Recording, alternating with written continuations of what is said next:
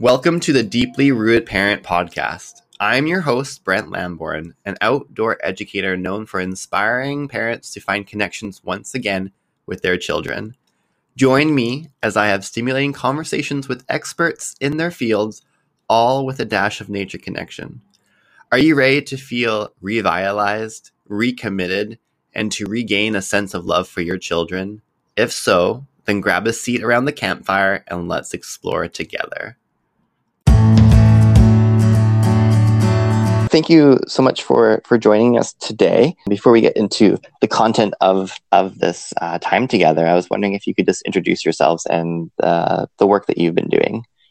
Hi, I'm Frances Carlson. I currently work as an administrator at a 2-year college here in Atlanta, Georgia, down in the southeastern part of the U.S. Excuse me. Prior to this current job, though, I worked as an early childhood college instructor for 12 or 15 years. And then prior to that, I worked as a center administrator for the majority of my career, about 20 years that I spent doing that, where I had tons and tons of hands-on experience with just kids all over the country and all over the world. And then I've raised 3 children of my own, twin boys who will be 30 in August, and my daughter will be 27 the end of this month.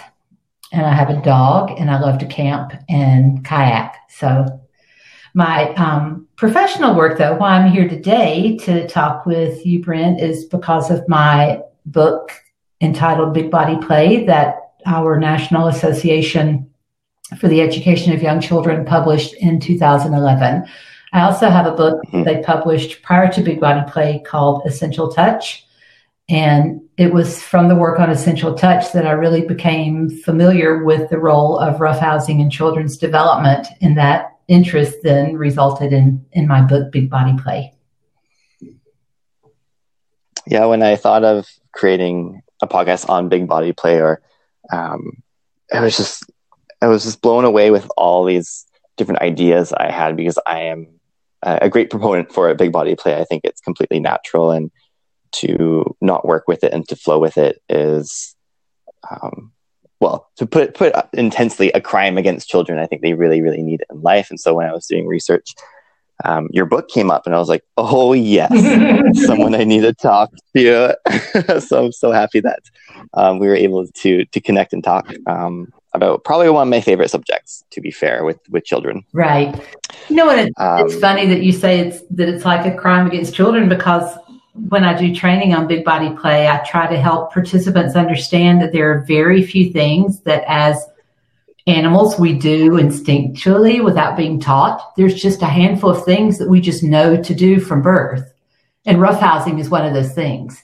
So to me, denying children access to roughhousing is equivalent to denying children access to sleep or food or water or elimination. We would never say to a child, no, you can't go to sleep. That would be punitive, right? To deny a child food or water or access to a bathroom, but to deny them roughhousing, I think people view as kind of different. And in my mind, it's not different at all. It's something that we do because we're animals. We need it to grow normally, and to deny a child that access is criminal. I agree. Yeah.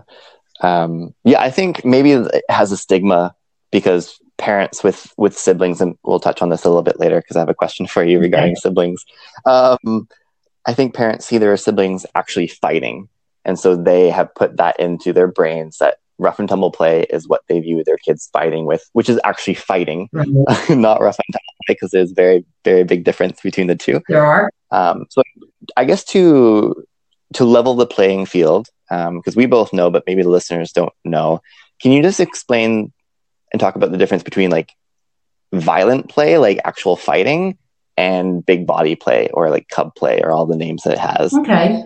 Well, there really are three things to look for in children's play to determine if it's big body play, which means that it's okay. Doesn't mean that you don't need to supervise it. It just means that it's appropriate and that we need to try to keep it going, or support them in keeping it going as long as we can. There's also 3 things to look for that would let us know that children are fighting, which means we intervene immediately and try to keep any harm from being done and then help them mitigate whatever circumstances led to the fight.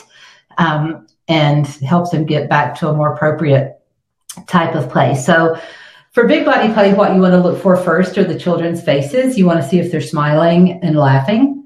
Researchers call that the play face because researchers like to make things sound more complicated than they are. It's our children smiling and laughing. That's the first thing that you look for. That is funny to me, right? I'm like, the play face.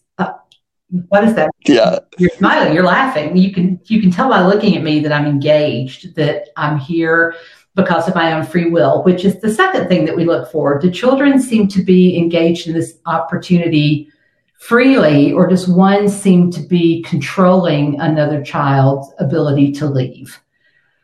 And then the third thing to look for is, do children keep returning to the activity over and over and over again, or do they run away as soon as possible? So the motivation behind the play is kind of what I'm getting at there. If children are smiling, they're freely, return to it as many times as they can, over and over again. Those are the three prongs that would typify big body play. But if you see a child who's crying or their face is in a grimace, another child has them pinned to the ground, and as soon as the child gets up, they run away, that was fighting. Yeah. There's just no ways about it, because the motivation there was not collaboration like you see in big body play. It was control. It was one child who absolutely was trying to dominate or control another one through physical force. And the reason that I think I agree with you, parents have trouble discerning one from the other, is they're both so loud, right? They're Yes. Sometimes, I mean, I have a dog. My dog, I don't have any grandkids yet, but my one of my sons has a dog. My daughter has a dog. I have a dog. And when all the dogs are in our yard, it sounds like the world is coming to an end. And sometimes my husband will say, doesn't somebody need to go out there and make them stop? And I'm like, you know better. Like, you know better. Look at them. And they are roughhousing just like children do. They're nipping at each other. They're running around. They're barking. But it is so incredibly loud that we all just want to have a nervous breakdown. And that's the point that I think, oh, yeah, that's what it is. That's the part that makes any parent's hair stand up on the back of their neck, right? Because you hear that level of intensity, and none of us have the instinct to just ignore what sounds like it could be a horrible situation. We want to make sure everybody's okay. So we rush in and try to make it stop being loud so we can determine that nobody's hurt. And I think our intentions are good, right? We want to make sure nobody's hurt. What I would hope parents would do is acknowledge that just because it's loud doesn't mean it's dangerous. And if you're worried, then get close enough to observe what's taking place and then look for those three things: smiles, willing participation, stay at it as long as possible, or do you see that grimace, that red face, tear stained, pinned to the ground, trying to get up? Yes, then you need to intervene, because that's not appropriate in anybody's world. That sounds like fighting, and I think anybody would call that fighting. Mm-hmm. And I think, one of the reasons why I love big body play is that it teaches children self-regulation. Yes. And when they're first starting, there's going to be those interactions where the big body play becomes fighting, because they get too amped up, and then all of a sudden one kid's face, here in Canada at least, faces in the snow. But the next time they do the rough and tumble play or the big body play, it becomes a little bit less. Mm-hmm. And then eventually there's wrestling. So I think we nip it in the butt way too soon and don't let it actually do what it's supposed to be teaching the children in the first place. Yes. I mean, that's a perfect way to describe it. And I think that what we see in the growth continuum of big body play is what we see in anything children are trying to learn how to do well, right? Like tie their shoes or stack blocks in a structure that doesn't collapse. And that the first few attempts, when they don't really know their own strength or how to manipulate their hands and control their body, or even know how strong they are, you will see those types of, and I think of those as kind of accidental injuries versus intentional aggression, which is, you took the swing away from me, so I'm going to chase you down and pummel you until you scream. It's it's not an intentional infraction, but often children don't know their own strength. But the beauty of the play style is that's the best way for children to learn how strong they are, how resilient they are, how much bigger they are than another child, and to hold back so they can play that way successfully. In that learning to hold back is possibly one of the most important benefits through life, to know that you're possibly the best one in the room, but you realize it's a team effort and that you don't need to be the strongest or the best right now. You need to hold back and let somebody else share the limelight. And to learn that as a 3 or 4-year-old and then know how to do that through the rest of your life is perfect for me. Yeah, likewise. It is A-OK over in Camp Brent. Oh, yeah. Because it's, and for children who don't roughhouse well, and I have talked to parents before who say, well, my child, I'm sorry, I just can't let my son. He doesn't do it well. Somebody always gets hurt. The silver lining to that parent is the child who doesn't rough play well is only going to learn how to do it well through rough play. There's no other way to learn those lessons. However, they need a lot of coaching in order to do it well. And sometimes the play that children get to do at home reinforces some of those bad habits. And I say this because I used to roughhouse with my dad when I was a kid. And my dad would let me pummel him and hurt him, and he would laugh it off.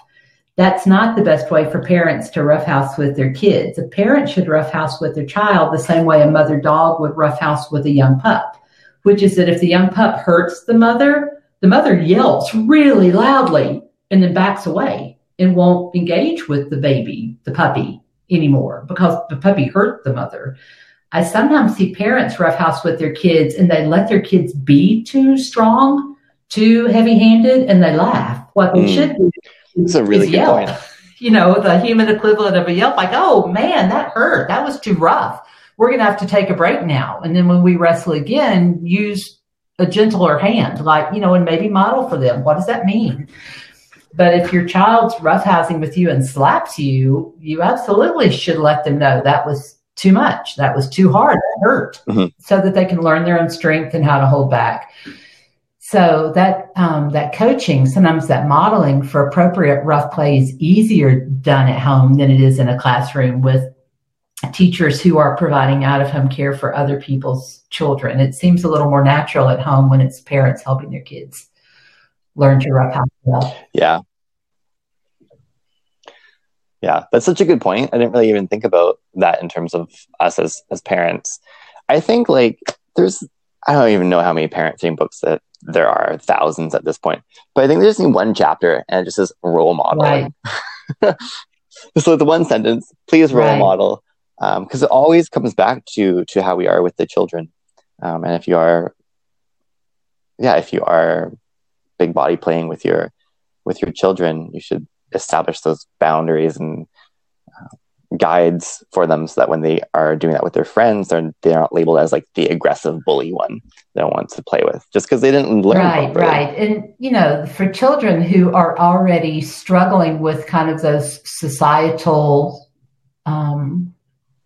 skills, like reading body language well and being able to understand other people's facial expressions and the nuance behind the words they say and all of those things that make people really savvy social animals.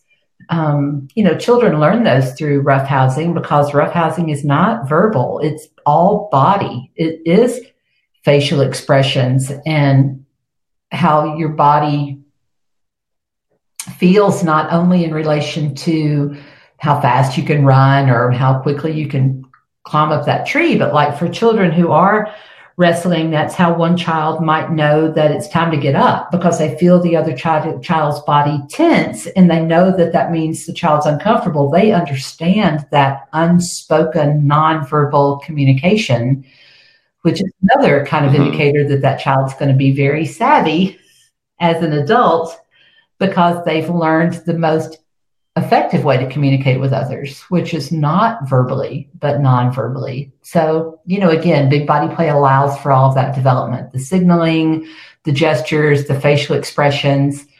I don't know if you play a lot of games in Canada like we played growing up, where like you play keep away, where you're throwing the ball over somebody's head, trying to keep it away from them. Part of the success of that game is where your eyes go. And if the person in the middle can read the person with the ball's face, they know where to reach for the ball because they can tell by the facial expression where the ball's about to be thrown. I was never that good at it. It took me a long time, and my brother and our next door neighbor Danny they could play keep away with me for hours and keep the ball away from me because I wasn't good at it. It took me, a while to kind of figure out, oh wait, if I look at them, how their body's turned, like how they're holding their arms, what their face looks like, I can figure out where they're about to throw the ball and have a better chance of stealing it from them. So I'm still not as good at it as some people, that nonverbal communication, but I acknowledge what an important part of overall life success that skill is, and I appreciate how well big body play helps children master that skill. Yeah, I think that when people think of big body play, they think of fighting. So, like we were mentioning earlier, or maybe roughhousing, but in like a way of like often we said like, oh, the boys are testing their strength to find like who's stronger. So I think big body play is either like aggressive, or in people's eyes it's used to determine strength, where it totally does, but there's such a huge impact on all the different developmental domains that a child has, like their social, emotional. That's what I view rough and tumble play more than the physical development and like the cognitive abilities that come with big body play. It's just extraordinary. When you say that, I'm reminded of some 4-year-olds that I saw. I was observing on a playground several years ago. There were 7 or 8 of them, all 4 years old, and they decided that they wanted to play Duck, Duck, Goose, which I think everybody plays, right? Where you go around and tap, and then you pick, and then whoever is the goose has to chase you and try to catch you. Anyway.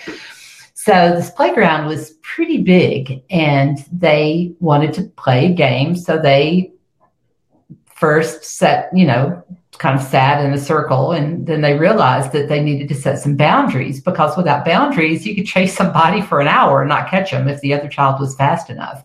So they came back to the circle, and they're like, okay, if we're going to play this, we need to have like what's out of the game zone, like what's the parameter, basically. So these 4-year-olds plotted out the parameter for their game, decided what home base was. They had to problem solve. They had to negotiate. They had to communicate.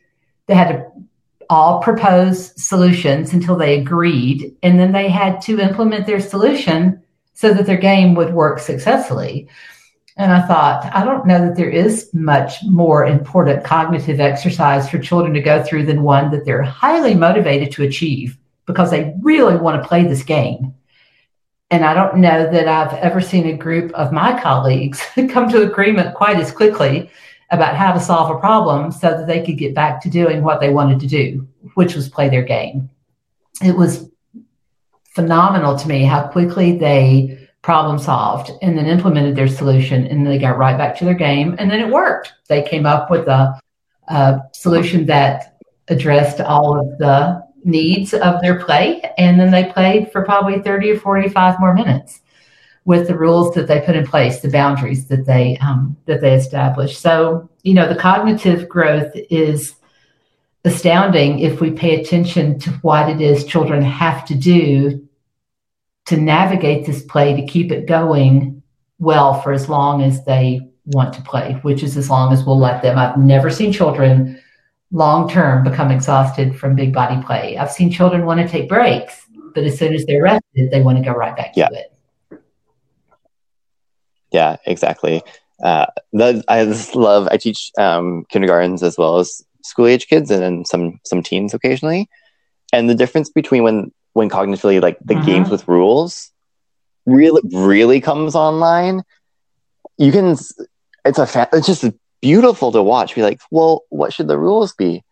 And then all of a sudden it's like you're in a board meeting and everyone has a viewpoint, and then this like game comes and we do one round and then we come back and we debrief it, and the kids are awesome. Be like, well, that really didn't work. Let's fix this.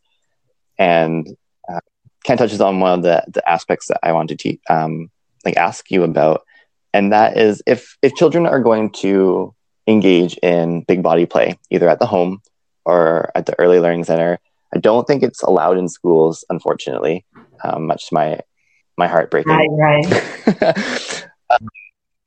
But what are some rules that we should put in place or guide the kids to bring up for themselves that should be in place so that no one gets injured? That's such a good question. And actually, some of the best rules for guiding children's roughhousing, children develop themselves, which is also another cognitive exercise in developing, phrasing the rule. If the children are old enough, able to write it down, someone who is the rule, writer, so that they can be posted in whatever area children are allowed to play roughly in. I have seen kind of a common rule for programs that allow wrestling is that children can wrestle only from a kneeling position. And that allows a little more size and weight differential kind of handicapping, so that children, when you wrestle from a kneeling position, it equalizes the strength and the size kind of right off the bat. I've also seen a rule that regardless of the play children are engaged in, there can be no contact with heads and necks are off limits. So and I've seen people have like a trace a child's body and then highlight the area of the body where it's okay to roughhouse, which is basically from the shoulders down to about the hips. And that's it. So nothing below the groin, lower legs, nothing below your hips in the back, nothing above your shoulders, just to eliminate accidental injury. And also just, because heads are really sensitive in some cultures and some people's heads are just sensitive otherwise. They just really don't like being touched on their head. And I know here in the South, it's very common for people to touch children's heads and for children to touch each other's heads. So that's a common rule in programs to try to keep the play legit and keep it from devolving or having an accidental, tap on the head that feels more like a slap, and then a retaliation is just to avoid head tags at all. All tags between the shoulders and the waist. I've even seen it put that way. Shoulders to waist is where you can tag. I have a friend, Patrick, who teaches in a program outside San Francisco in California, and he worked with a group of school-age children, young school-age children, who roughhoused often, and then he noticed that the roughhousing was quickly kind of devolving into fighting and kind of an out-of-control mess. Kids were getting hurt, and he was concerned. So he brought the kids together and said, this is what I'm seeing, and I want you to play this way, but it's not working. What do you propose we do? And the children came up with some of their own rules. One of the rules that they came up with, and I remember Patrick telling me the story, I thought it was so great. One of Patrick's children in his care said, somebody needs to wear the striped shirt, which meant a referee, right? We need somebody who will referee our play and call a stop when they feel like we need a break, or if something appears to be kind of getting out of control, or, maybe we just need a break. Like, just go to your corners. Take a break, get a sip of water, and then come back. That really stuck with me, how acutely the children sense that having someone who can maintain order is important, but they wanted it to be one of them. They didn't say, Patrick, you need to wear the striped shirt. They just said, somebody, like one of us, needs to play that role to help mediate the play and call a break when needed. He did go on to say that once they made their rules and then they posted their rules, and that they got back to their wrestling like they did every day, and they went then several months without any incidents at all. And a lot of times the injuries in roughhousing are inadvertent. It is accidental. It's still not because aggression was the intent. And I know that often children will not even let anybody know they were hurt because they know that if they cry, some adult's going to come in and say, no, you have to stop. See, I knew somebody would get hurt. This is too rough. So kids will sometimes get hurt and not let anybody know because they don't want the adults to come in and make them stop. So, and I think other children can learn from that experience as well. If you roll over on top of me and I start crying, then you'll learn that was too hard. If I start crying and you don't get off me, then that's an issue. At that point, then somebody needs to intervene because I'm crying and you won't get up. That's when the person in the striped shirt calls time and we get up and then maybe have a coaching session about pressure and applying pressure and making sure the person that you're wrestling with can still breathe. Yeah, absolutely. Underneath the pine trees where I teach, the kids make like a wrestling ring. This is before whole COVID situation and where we can be closer. But so they developed the strategy of like, we need to know, instead of having like a tree to go touch, it's like, we need to know who is playing and who is not. Because it was kind of spilling out and people were like, I wasn't playing. I don't like to be pushed. Why did you push me? And so we were having some issues with that. I was like, you guys figure this out. And so they thought about it. And I was teaching a kid to carve and I looked up and they had moved the pine needles in such a way that they had made themselves a ring. And they were like, Brent, we figured it out. And I was like, please explain. I'm like, kind of like getting really excited at this point because like they've made a ring. Like, how amazing is that? They're like, so if we're in the ring, free game. If we're outside the ring, we cannot be touched. And I was like, nice. And that was it. Right. No beautiful problem solving. We have an issue. We need to figure it out. Mm-hmm. Here's our proposed solution. Let's put it into action and see if it works. Yeah. And it did.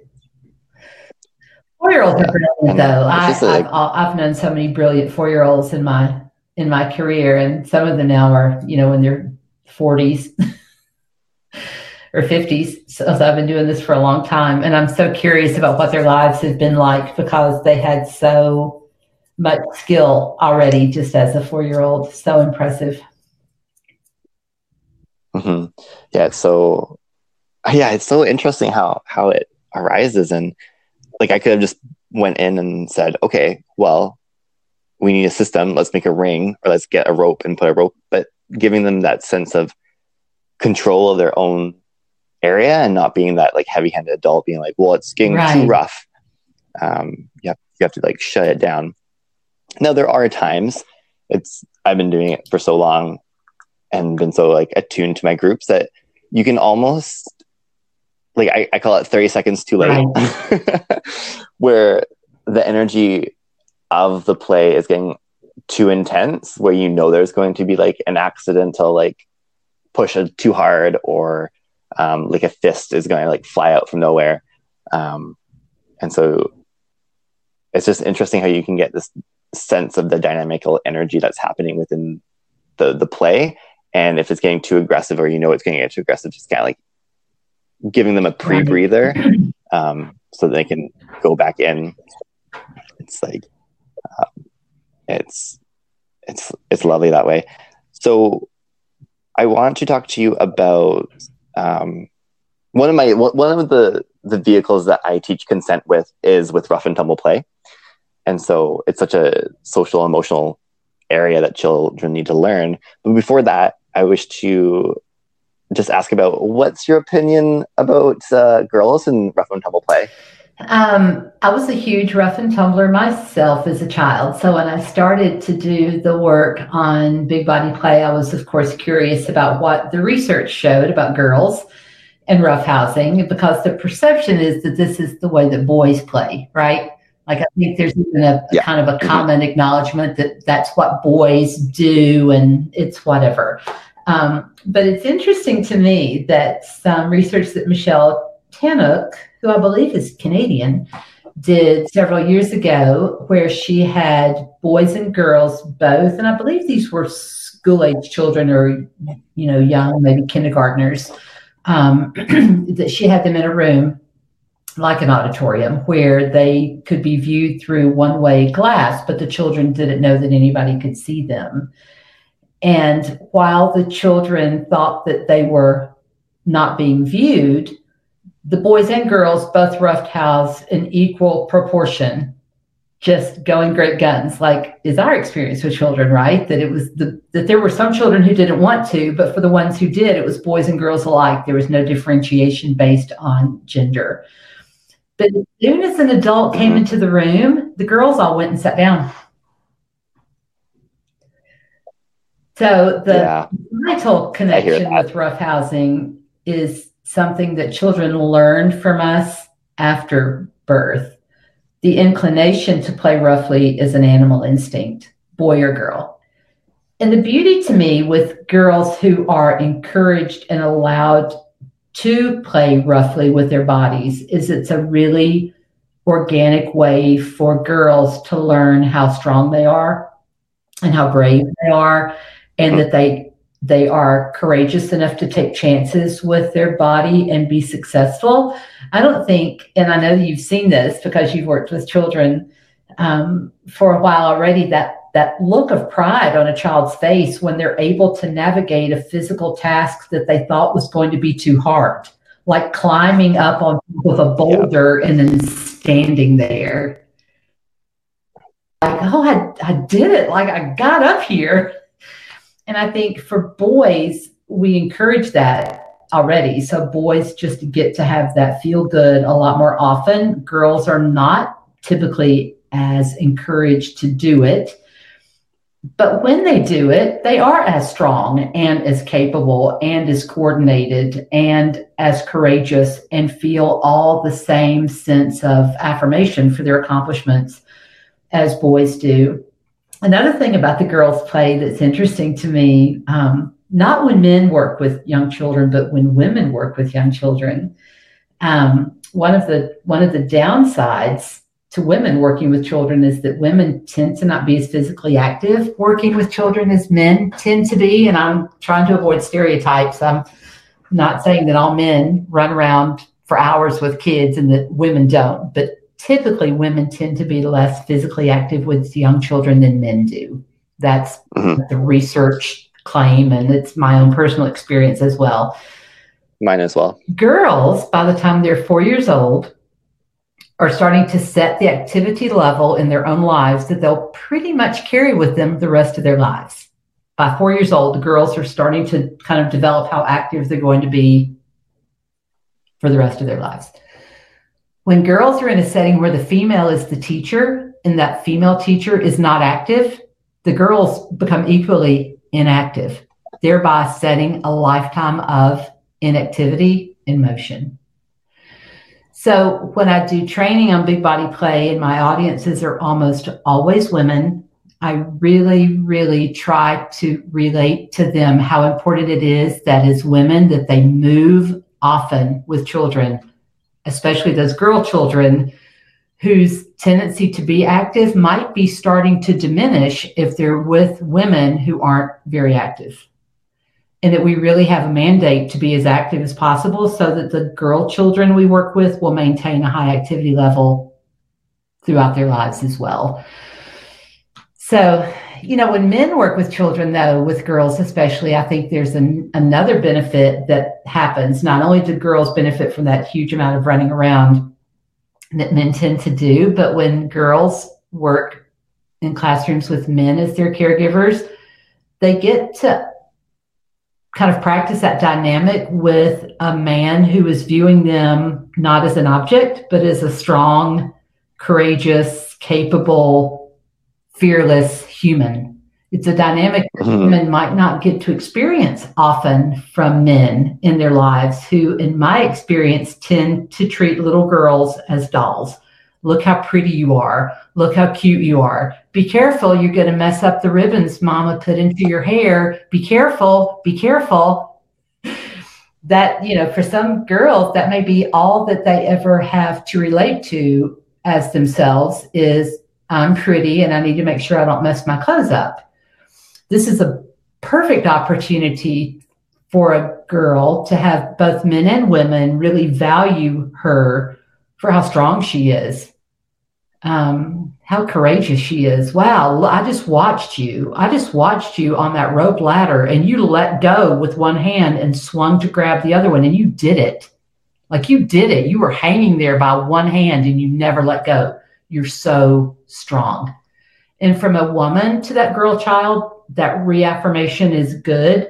From a man to that girl child, I think that reaffirmation can help set a precedent for life, that the girl as a woman will expect men to value her as strong and capable, not just pretty and takes good care of her wardrobe. So many benefits that really are gender specific with how men and women can work with girls and use roughhousing for a lot of really optimal development for that young child, that young girl child. Yeah, I totally agree with that. Like, I want to do like a big push for males in education, because when I did my early child education, I was in the intensive because I already had a degree. Mm-hmm. And so there was 28 of us, and 3 of them were male. Right. 4 of them were male, sorry, including me.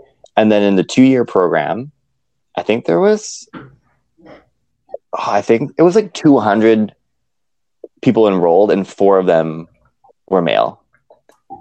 And the overall percentage of males in early child education is so abysmally low. It's like less than 5%, I believe, was the last time I saw the quote. And yeah, we have such an impact on the children between, just the gender spectrum. So we have such an important role to play based on where we're at on that and the empowering that we can do. I really hear those words, and wish more females did play with children in that more robust way. In my experience, they do not, which I wonder if that's just because they have been socialized not to. But I wonder how we can get that conversation started around female educators and moms to engage in that type of play as well. You know what I've encouraged, that's a really good point, is how do we empower women who don't feel maybe confident enough in their own bodies to now feel confident enough to lead a group of young children in how to use their bodies or using their bodies in big ways. And I've often encouraged a female teacher, if you're not comfortable running across the yard, at least throw a ball for the children to chase and then bring back to you and then throw it again. Do something. You can participate in activity without being 100% active participant yourself, if that makes any sense. You can still encourage a lot of big, robust play without being a bystander. You just don't have to be as full-blown as the children are. And again, in some settings, you wouldn't be allowed to. There are settings that will allow children to roughhouse, but the adults are not allowed to roughhouse with the children. And in those cases, it's important that you still model a high level of physical activity yourself, not necessarily wrestling with the children, but not being afraid to jump around, not being afraid to use your body yourself, climb up on some of those boulders yourself and see what that's like. I don't know. I personally never outgrew that love in childhood of being outdoors, and I climbed a tree when I was in Winnipeg that I later found out I could have gotten arrested for climbing, and I felt bad. But it was a beautiful Russian olive, and it was just there, and I just climbed it. So yeah, I couldn't resist. And then later my friend Ron was like, "You need to get down." And I said, "Ron, you said it was okay." And he said, "Well, I didn't think you'd actually do it." You call them out. Yeah, well, I see a tree I can climb. I'm still going to climb that tree. So, yeah. So, and I realized there are people who didn't develop that body confidence in early childhood. They still don't have that body confidence, and they feel ashamed maybe, or they're afraid that they'll be perceived as awkward or clumsy, or, even though I think the beauty of working with children generally is that we don't feel judged. So I would hope that adults aren't using that as a way to not be active, afraid of how children would perceive them. I don't think children care if we're clumsy or geeky when we jump around. I think they just think it's fun. Mm-hmm. Yeah, I think we encounter that barrier when we're singing songs with kindergartens. As adults, we come in with like, well, my voice might not sound the best, or maybe I'll mess up and not remember all the words. And here the kindergartens are like, song. Right, right. They don't care. As long as there's some type of melody, they like do not care what your voice sounds like. School age might call you out a little bit, but kindergartens, they're just like, I would just love the musical flow of it. So yeah, it's so good. So so if we take in sort of what we've been speaking about in terms of the physicality and setting up rules and learning about our bodies, when the Me Too movement came and a lot of shadows were exposed, which I'm so happy that they were, right. I immediately we need rough and tumble play in all schools. And I'll tell you a little story on why I think that is. I love when we have mixed genders and we are wrestling. I think that's the greatest, like, genders of all spectrum, like, it doesn't matter. Right. Because it teaches consent. So this one time, 4 kids were wrestling. One of them was a girl and 3 of them were boys. And so they were wrestling, and usually this girl just wrecks them. Like, she was insanely strong. She still is insanely strong. I still teach her. And I was like, you're like, you must just be a pure muscle. It was insane. But this one day, I think she was just tired. And so the boys won and ended up being on top of her. And so she said, stop. The boys got up immediately and did like a check-in with her to make sure that she was okay. And then when she had caught her breath, then they restarted and did it again. And I was like, that is like when we need to teach consent and knowing that our bodies are our own and our words need to be valued and heard and respected. It all comes from this aspect of big body play, of that if you get hurt and you say stop, or you say stop because you are feeling like uncomfortable in the wrestling situation, it just stops, and all participants know that. Right.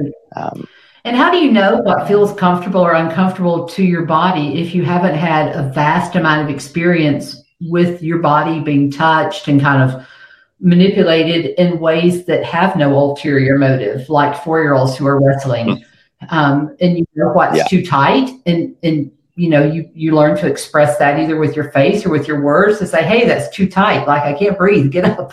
Or you push them up, you know, to say, get off me. And that it's respected without question, which is as it should be, right? And that's how you kind of practice those skills. And again, those life skills, like everything you learn through roughhousing is a skill that you will use throughout the rest of your life. I don't think there's a single bit of it that goes to waste.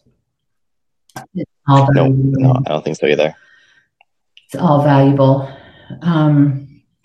You know, and it's funny to me that when children can't find a person with which to tumble, and I'm sure you've seen this before, and I've heard parents comment to me about their own child.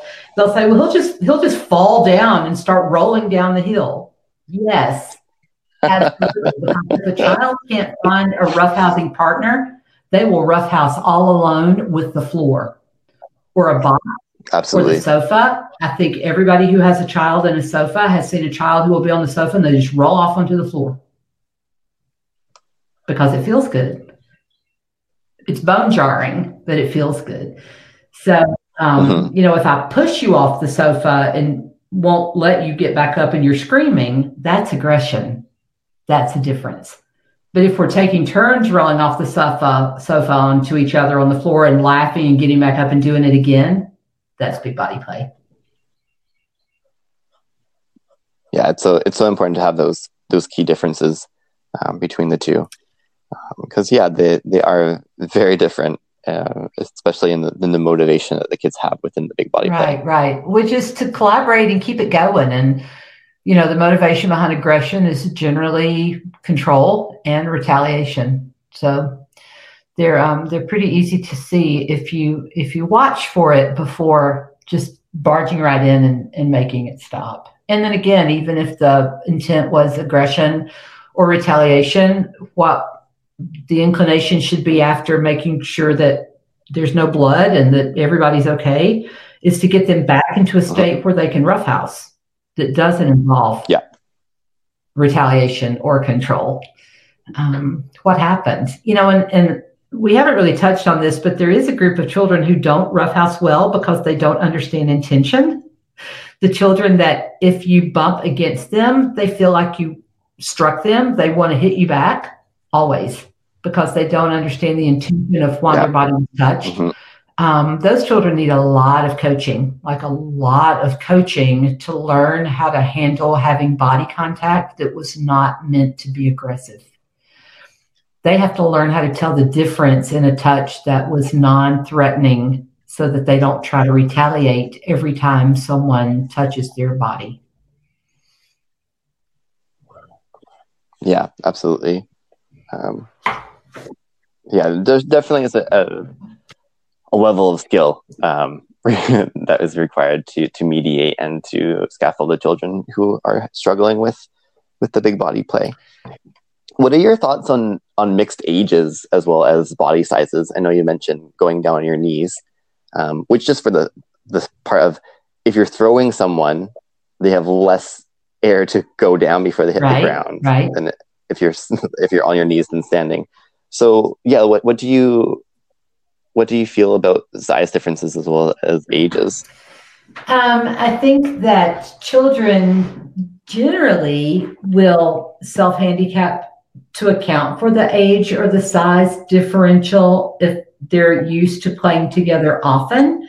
If it's a brand new group of mixed age children, especially if more of them are older, stronger, bigger, and maybe only one or two are smaller, I would probably stay closer just to see how they're navigating, interacting with each other, and to see if I needed to model for them or coach them and how to be more productive in their play. But in my experience, children will make those accommodations kind of on their own. I mean, I even remember when my boys were younger and my two nephews were older than my boys, and then my daughter was the youngest. And they would make a circle, the four boys, with my daughter around on the inside. And she said, they would just kind of throw me around. And I said, and then what happened? She said, I finally got big enough to start throwing them around. But when they threw, what she called throwing her around, they still did very weakly compared to how strong they actually were at the time. Because her oldest cousin, when she was 4, he was like 9. He could have easily dominated her if he had wanted to, but he didn't. So those are the kinds of things that I would look for children who are in a mixed age, mixed size group. I think there's always a fear that because you're young or small, you're weak. And again, that's not the case. Being young and small does not equate to weakness. It's just your physical stature in your chronological age. It doesn't mean that you're not strong or confident or capable or know how to use your body. And just because you're big and strong doesn't mean you're mean or that you're, going to lay on the other children so they can't breathe. We make presumptions about children that sometimes I think we need to give them a chance to demonstrate what their intentions are before we kind of rush to conclusions. And then if we see that they're not handling the mixed age size differential well, then we need to step in and coach them through it. But, I've had teachers tell me stories since Big Body Play came out I remember this woman at a conference once told me that she had playground duty for an after school program, and there were kindergartners through 5th graders all on the playground. And that the kindergartners were playing chase, I guess, chasing each other. And the 5th graders, who were boys, wanted to play as well, but they got down on their knees voluntarily. And they chased the kindergartners on their knees. And she said, how did they know to do that? Like, I was so proud of them. I didn't even have to tell them to. And I thought, no, because they wanted to play with those children. And they knew that part of that being able to play with them was holding back. How can I make my size smaller and closer to the size and speed of a 4-year-old? Well, I'll just get down on my knees, and that will kind of equalize us. And they did it automatically. So, it would be so true. Easy. Like all of our jobs would be easy if all children just naturally did those things, but they don't. I mean, that's what adults are for, right? To help coach children through the parts of life they don't navigate well on their own. That's our job, is to notice those difficulties and coach them through till they can build enough skill to then, keep going independently. So I don't think it's a problem when we need to do that with their big body play as well. Yeah, I find that the mixed age groups, there's lots of respect of the older ones towards the little ones, and likewise. Of course, you'll have some children who will exert more power to feel like super strong, but usually, it's exactly what you say. Like they'll wrestle like at a quarter strength, or just something to keep the play going, because that's the aspect that they want to go to. That's their motivation, is to get to have a fun time and to play. And if they just throw them to the ground, the play is pretty much done. And so it's really interesting to see the mixed age groups play. Yeah, and that overall motivation is to keep it going as long as possible. And, if we're all playing King of the Hill, or I guess in your case, King of the Snowdrift, and I keep throwing everybody down, and I never let anybody throw me down, pretty soon I'm not going to have anybody to play with, because the other children will get tired of it. And they'll go make another game and play it further down the road. They'll leave me all alone. And I'll typically don't want to be alone. So I have to figure out that if they're going to play with me, I have to let them throw me down the hill too. I can't always be the king.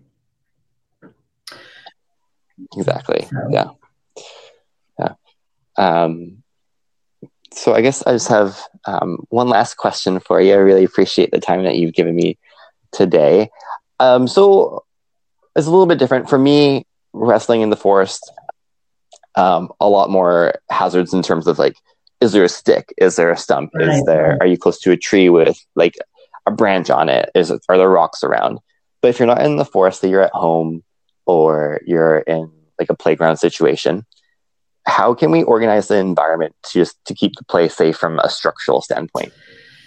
It's helpful if you have an area that has some kind of shock absorption on the ground, which might be pebbles, it might be sand, it might be some commercial, poured in place surface, so that there's some shock absorption is, of course, more helpful. If you're inside, like in a house, then anything with a sharp edge, of course, needs to be pushed out of the way. And if there's even tumbling mats that could be put on the ground or on the floor to help soften any of that bone jarring being, and again, it's not always children throwing other children to the ground. Children like to throw themselves to the ground. But shock absorption certainly helps.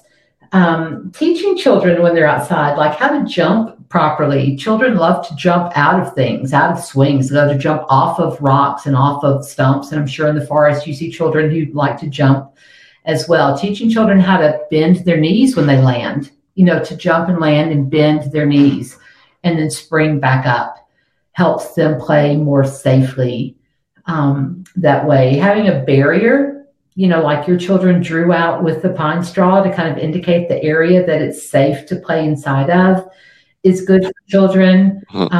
Playground settings that are more open areas, maybe less playground-like and more park-like, where there's more just kind of open area to tumble or roll around in. It helps promote body play. Playgrounds that are too structured, that have too much equipment on them, are very hard for children to roughhouse in or navigate their independent play. It's hard to make up an impromptu game of chase when there's nowhere to run. It's just easier to do exactly, when you have big open spaces. So for teachers who are in settings that don't have a lot of big open spaces, try to find some space that you can allot for that type of play, even if it's for just a period of time in an overall outdoor play period. Maybe you're going outside for an hour, and for 20 minutes, you just carve out a place that you mark off with jump ropes on the ground, or, tape or chalk, and say, here's where we can roughhouse, if it's wrestling, if it's, and again, I think wrestling is the most common form of roughhousing, what we see children love to do and try to do, but there's lots of other impromptu games that children play. I've seen children line up like a train with their hands on each other's shoulders in a long line, and they just push forward until everybody falls down like dominoes. And then they get back up and face the other way, and they do it again. So to do that, you would need space to fall down and, have children hold their arms out on either side, front and back, make sure they have enough room around them. And then once you've determined we're in a safe enough area, then we can play this way. And it might be that in 20 minutes, it's going to go back to being an area that's used for something else.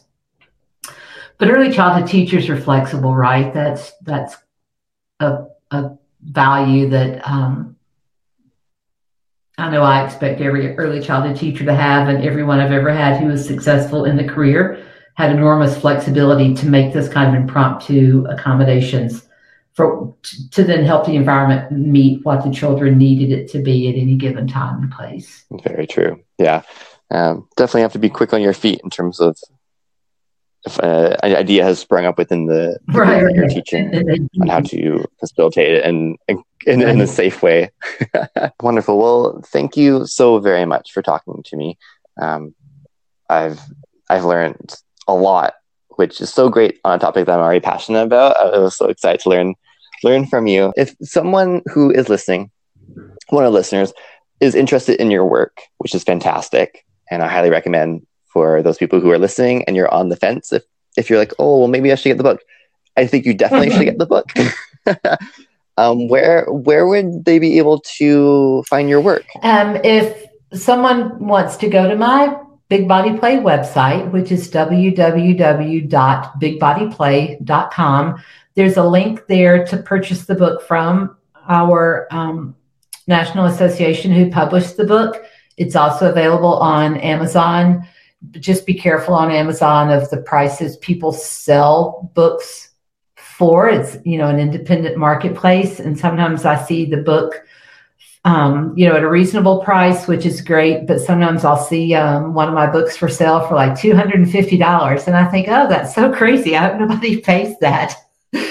It's a good book, but it's not a $250 book. It has to be a first edition of War and Peace. But those are probably the quickest ways, either through the National Association, which is just naeyc.org. But again, I have a link off of my website to it, or on Amazon, either one. Those are probably the two most convenient ways to get it.